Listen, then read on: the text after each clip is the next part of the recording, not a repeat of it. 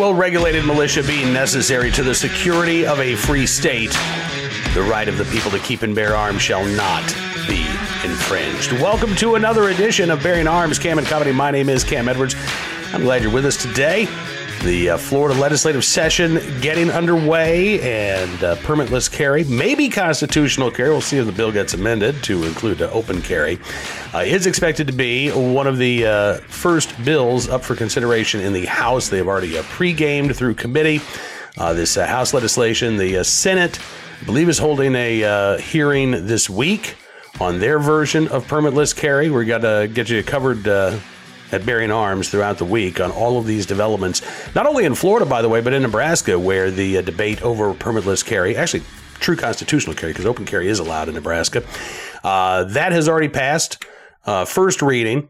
Democrats are trying to filibuster this. They are trying to delay not just the constitutional carry bill in Nebraska, but basically every piece of legislation that Republicans are putting forward. So it could be some time before the constitutional carry legislation in Nebraska clears the unicameral legislature, but I think we're still on track to see that happen. Democrats might be able to delay this, but I don't think that they're going to be able to block this measure completely. So we're looking at the potential for permitless or constitutional carry to be approved in Florida, Nebraska, possibly South Carolina as well. State House has cleared their constitutional carry bill. It is awaiting action on the Senate. And we did just have constitutional carry introduced in Louisiana as well. I think the odds are probably a little longer there. The last time constitutional carry passed out of the Louisiana legislature, Governor John Bel Edwards vetoed that bill. And then during the veto override session, there were a couple of defectors, both Democrats and Republicans, by the way, who had previously supported that measure, who, for whatever reason, changed their mind. Yeah, a couple of them no longer in the legislature. A couple of them have very cushy political appointments since that vote was taken. Purely a coincidence, I'm sure. Anyway, we're not going to be talking specifically about constitutional carry today, but we are going to be talking a little bit about what's going on in Florida. Because not long ago, Diana Muller of the DC Project reached out to me and said, "You've got to see this testimony." And she sent me a little clip of a 14-year-old, May Tapino, testifying before a committee in Florida about a number of, I think this was about the Senate bill, which includes some school safety measures. And I got to tell you, I was really impressed by what May had to say. Not only the poise demonstrated, but the real common sense coming out of May's mouth. So I'm very pleased that last night I had the opportunity to sit down with May Tapino and ask her about why she decided to start speaking out and speaking up, as well as why she believes it is so important to protect and defend the right to keep and bear arms. Take a look and a listen to my conversation with May Tapino. May, thank you so much for coming on Cam and Company. It's so great to talk with you. I really appreciate your time. Oh, absolutely. I'm so excited. I've never done a podcast before, but I feel like, some things just need to be said. Well, this has been, I guess, a time of firsts for you, right? Because I think this was your first time testifying before a legislative committee this year as well. It was. So, we went to Tallahassee, me and my dad and Diana Muller, and we went up there and I watched them testify. And before we left, she asked me, she was like, "So would you ever testify?" And I was like, no, I'm not going to do that. And we went up there and I saw them do it and I was like, okay, I see.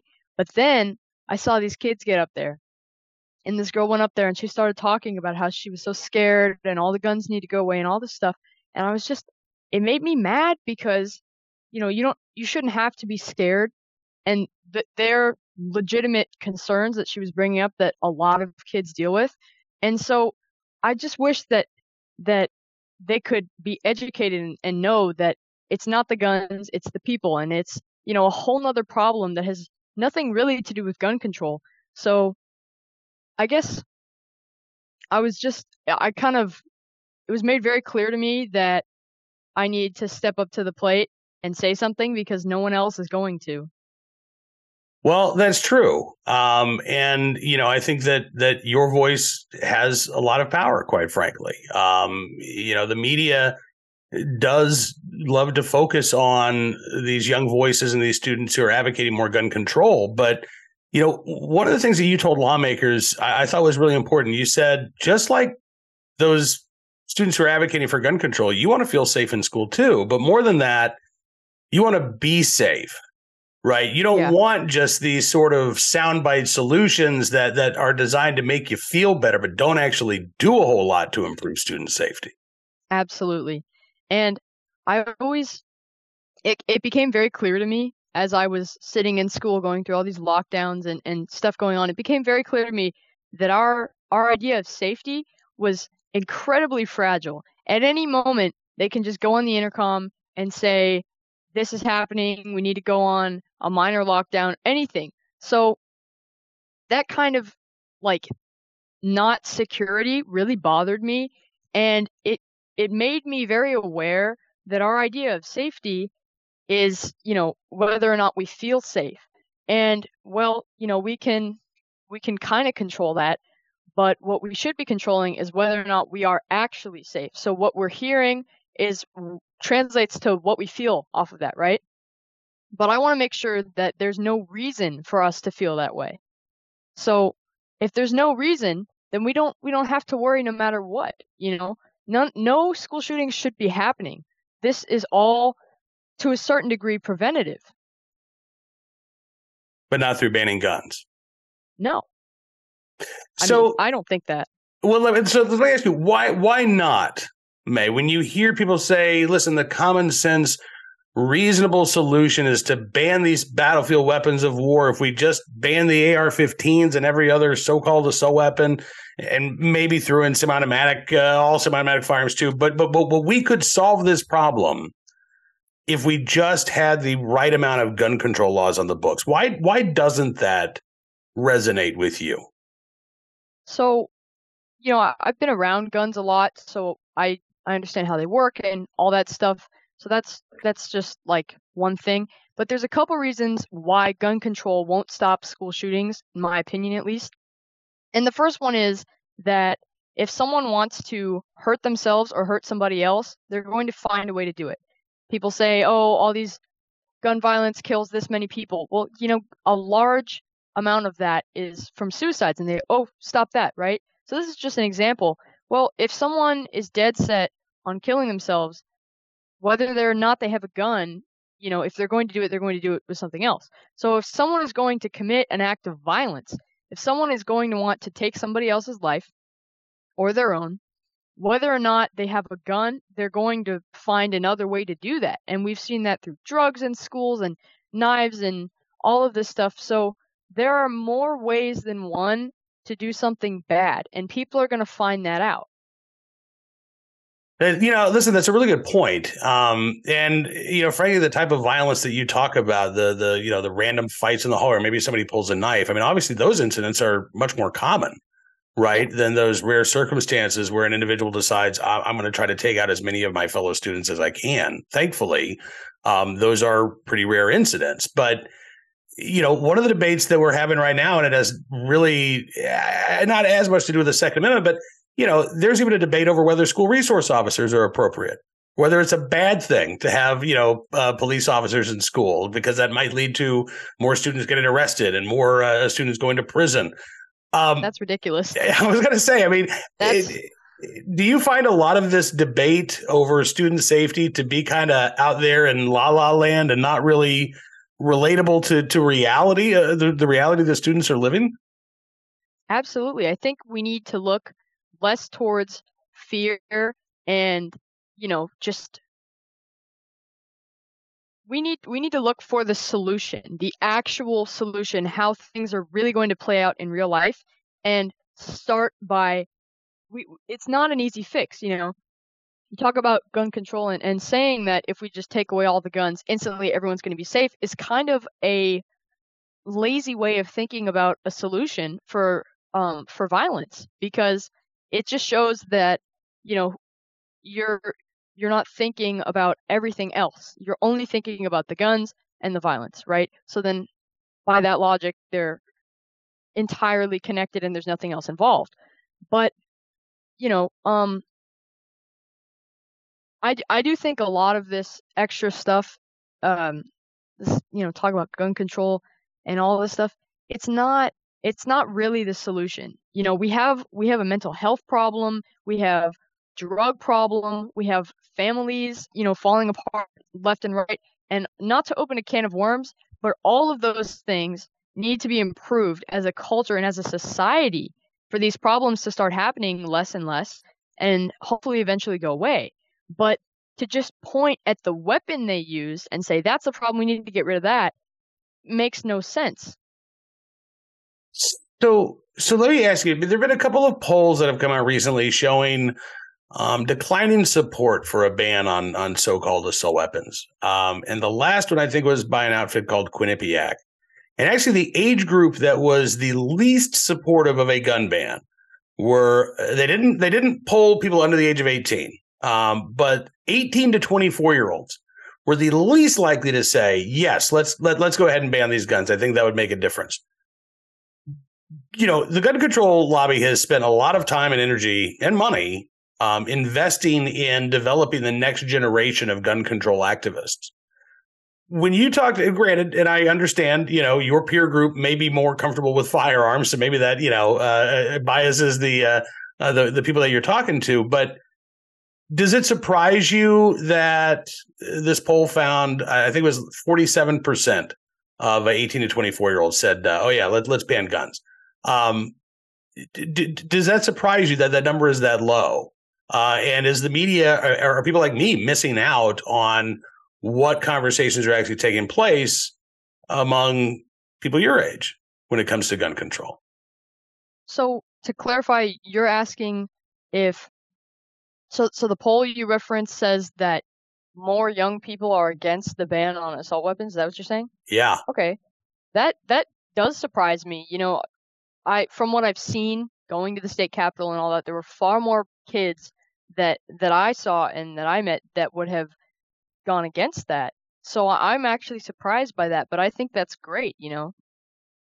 Well, I obviously I do too, and I'm a little surprised by that too. But I wonder if, you know, I don't know. It may be that there are a lot of people in that age group who aren't going to go and testify against a bill, but they don't think it's going to do much either, right? But you get the sense that among your age group, there's far more motivation to be pro gun control than to stand up for the Second Amendment. Have you gotten pushback when you've spoken out, since you've spoken out? I haven't gotten pushback, but I have gotten a surprising amount of support, really. Someone even called my parents and said something about me doing a good job on the news, and it kind of freaked me out. But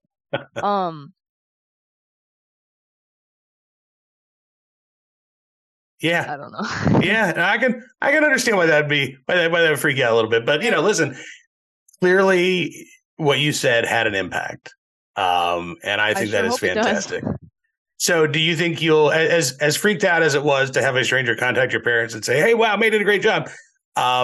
Do you think you'll keep speaking out? Do you think you'll keep, being a more vocal advocate for the Second Amendment? I initially couldn't see myself doing that, but with a little push from Diana Muller, my unofficial aunt, as I would call her. She's really good about giving those pushes, by the way, isn't she? Yeah, I know. Just keep the DC project. But with a good push from her, it kind of launched me into this thing that's just spiraled, and I wasn't planning on it, but I could see myself testifying again and doing a little bit of advocacy, but I don't really want to get on social media or anything like that. I'm just a kid, so I don't want to be out there too much. But my perspective is important, and I realized that the first time I went to Tallahassee, and I was like, whoa, you know, there's nobody else speaking out. There's no one in my situation, at least, speaking out. And that kind of freaked me out. So I was like, whoa, the world needs this, whether it's from me or not, but somebody needs to do this. Absolutely. And again, you did a fantastic job speaking out. As somebody who is not really on social media, I firmly support your decision to stay off. It is a cesspool. It is garbage, and you're much better off without it. But having said that, I'm glad that you are going to use your voice appropriately whenever you can. And May, I hope that involves coming back on Cam and Company. I'd love to have you back on the show at some point. Absolutely. Sounds awesome. Well, listen, thank you again for spending some time with me. And thank you for what you've done in the past and what you're going to be doing in the future. I really appreciate you using your voice and look forward to continuing this conversation again. Awesome. Again, I appreciate May join me on the program, and I'm looking forward to having her back, maybe getting her dad, Philip, involved as well in the next interview. But again, I'm really I'm glad that May was able to join us, but I got to tell you, I'm even more appreciative of the fact that May is using her voice in such a valuable way. Because, as I said, the polling indicates that gun control is actually least popular among younger Americans. And you'd never get that idea based on the media. So we do need voices like May out there. And I'm glad to see her using her voice. All right, let's turn our attention to today's armed citizen story, our good deed of the day, and our recidivist report. We'll start there with a case out of Pennsylvania, where Democrats like Philadelphia Mayor Jim Kenney have been complaining that, oh my gosh, it's easier to buy liquor than it is to buy a gun. Or no, other way around. Easier to buy a gun than it is to buy liquor in Pennsylvania, which, by the way, is not true. But, as a mayor of Philly, what are you going to do? While Democrats are intent in Philadelphia and Pennsylvania, statewide, on going after law-abiding gun owners, criminals are getting away with a slap on the wrist, including firearm traffickers. Yeah, like this guy.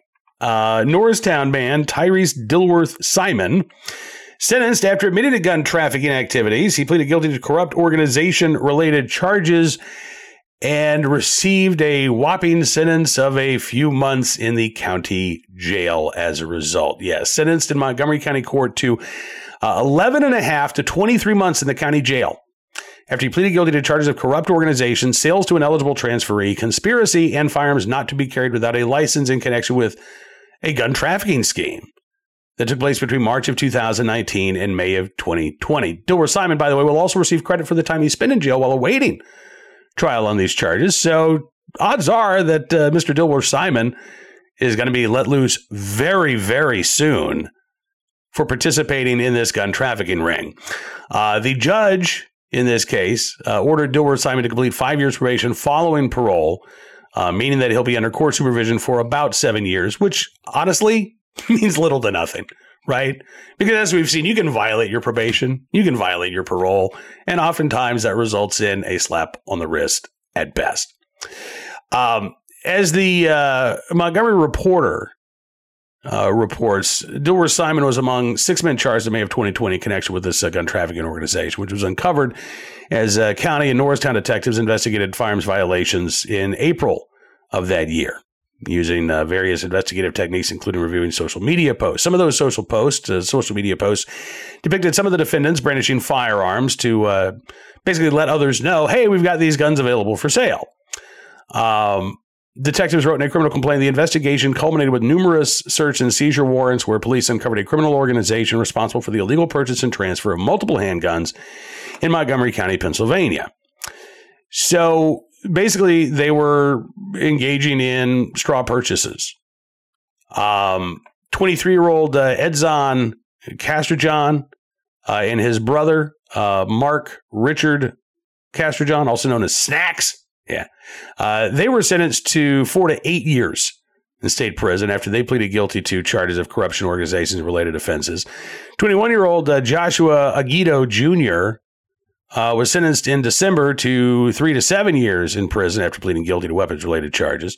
Now, Guido is also serving a life term for first-degree murder in connection with a 2021 shootout, so he's not getting out of prison anytime soon.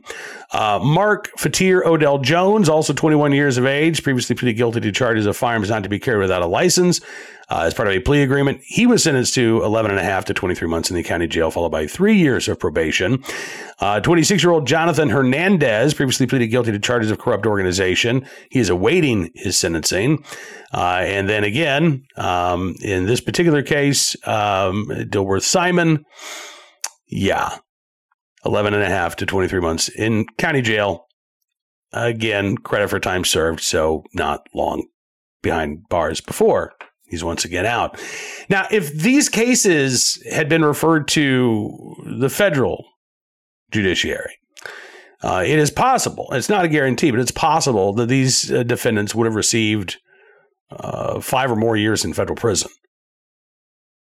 It sounds like, at best, one of these defendants has the possibility of spending at least 5 years behind bars for gun trafficking, right? And again, these laws are already on the books. We don't need to pass new legislation. This is already a crime. And these are the individuals, not legal gun owners, but it's guys like Dilworth Simon and his compatriots who are helping to illegally arm violent criminals in places like Montgomery County and Philadelphia. And yet when they're caught, what happens? Again, plea bargains get dangled in front of them. They take the plea deal. They get a slap on the wrist, and they're sent on their way. When we talk about enforcing the laws that are already on the books, this is what we're talking about. And it's not happening. Not in Montgomery County, not in most jurisdictions around the country. Now, today's armed citizen story from Carroll County, Virginia, which is a couple hours southwest of where I live in the Farmville area. Beautiful part of the state, by the way.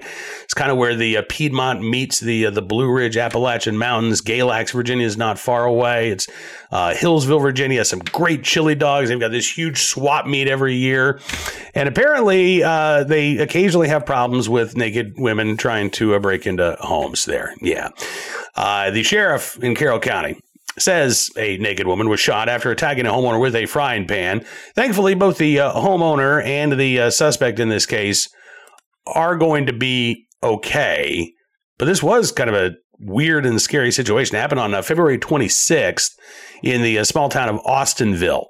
Investigators say the homeowner heard a noise coming from the back of his home. And when he checked it out, there's this strange woman. He'd never seen her before, butt-ass naked, coming through his door.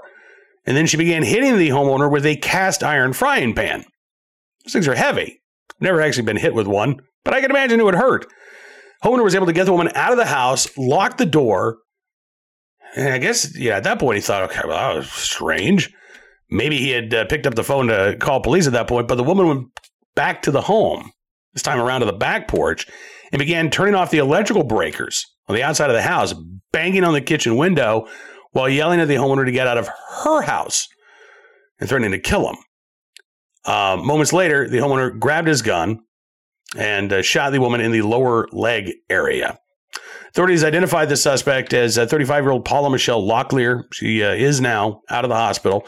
She has been charged with felony breaking and entering, assault and battery, as well as damaging property. Authorities say the homeowner will not be charged as he was acting in self-defense. So I'm not sure what led to that encounter, but I hope that Ms. Locklear gets the help that she needs, either in custody or maybe in treatment somewhere. Finally, our good deed of the day, in the right place, at the right time, willing able to do the right thing, with a hovercraft. That's right. In Alabama, a good Samaritan helping law enforcement rescue a couple of canoers with the help of his badass hovercraft. Hovercrafts make everything better, don't they? This from Bibb County, Alabama. On Saturday morning, 2 people were on their canoe out in the Cahaba River when they tipped over. And the river was running pretty high at the moment. So this was not a, peaceful, bucolic, bubbling stream at that point. Misha Creel, who is a volunteer firefighter with the West Blockton Fire and Rescue, says with all the rain and the storms we've had recently, the river will flood. It'll rise, and it was up a little higher than it was supposed to be and moving a lot swifter. They got in a current over the rock shelf, and it caused the canoe to flip over. There were a number of law enforcement agencies in the area that responded, including the West Blockton Fire and Rescue Department. But so too did a guy named Rick LaCroix. He is a former game warden. He is a current hovercraft owner. And as Mr. Creel says, he's a great guy to have around in Bibb County. She said the water was too rough on the boat that was out there. So they called him in, and he was actually able to get to where those canoers were. LaCroix said, even when the river's down like this, it can get you if you're not careful. Really doesn't care what your social status is.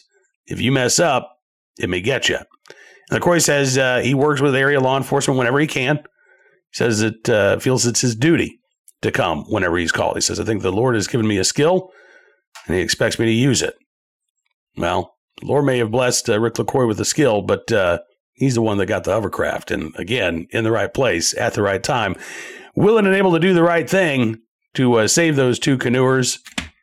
Rick LaCroix, we thank you. And all of the emergency crews out there in Bibb County for your very, very good deeds. All right, that is going to do it for this edition of Bearing Arms Cam & Company. I want to thank you, as always, for being a part of today's program, and I'm looking forward to being back with you tomorrow as well. Make sure you check out BearingArms.com throughout the day. We've got you covered on all of the Second Amendment news and information from all across the nation. And I would also encourage you to become a VIP member. Not only will you get exclusive content, news stories, analysis you won't find anywhere else, but you'll get that warm, fuzzy feeling of knowing that you're supporting the independent pro-Second Amendment journalism that we do at Bearing Arms. And if you become a VIP Gold member, not only will you get access to that exclusive content at Bearing Arms, but across the Town Hall Media family of websites. And you can take part in our VIP Gold live chat with Hot Air's Ed Morrissey and myself, as well as other great live chats. Ed and I's live chat coming up on Wednesday. If you become a VIP Gold member today, you can take part tomorrow, 1:30 Eastern. Hopefully we'll see you there. In the meantime, have a great rest of your Tuesday. We'll see you back here tomorrow with another edition of Bearing Arms Cam & Company. Until then, be well, be safe, and be free.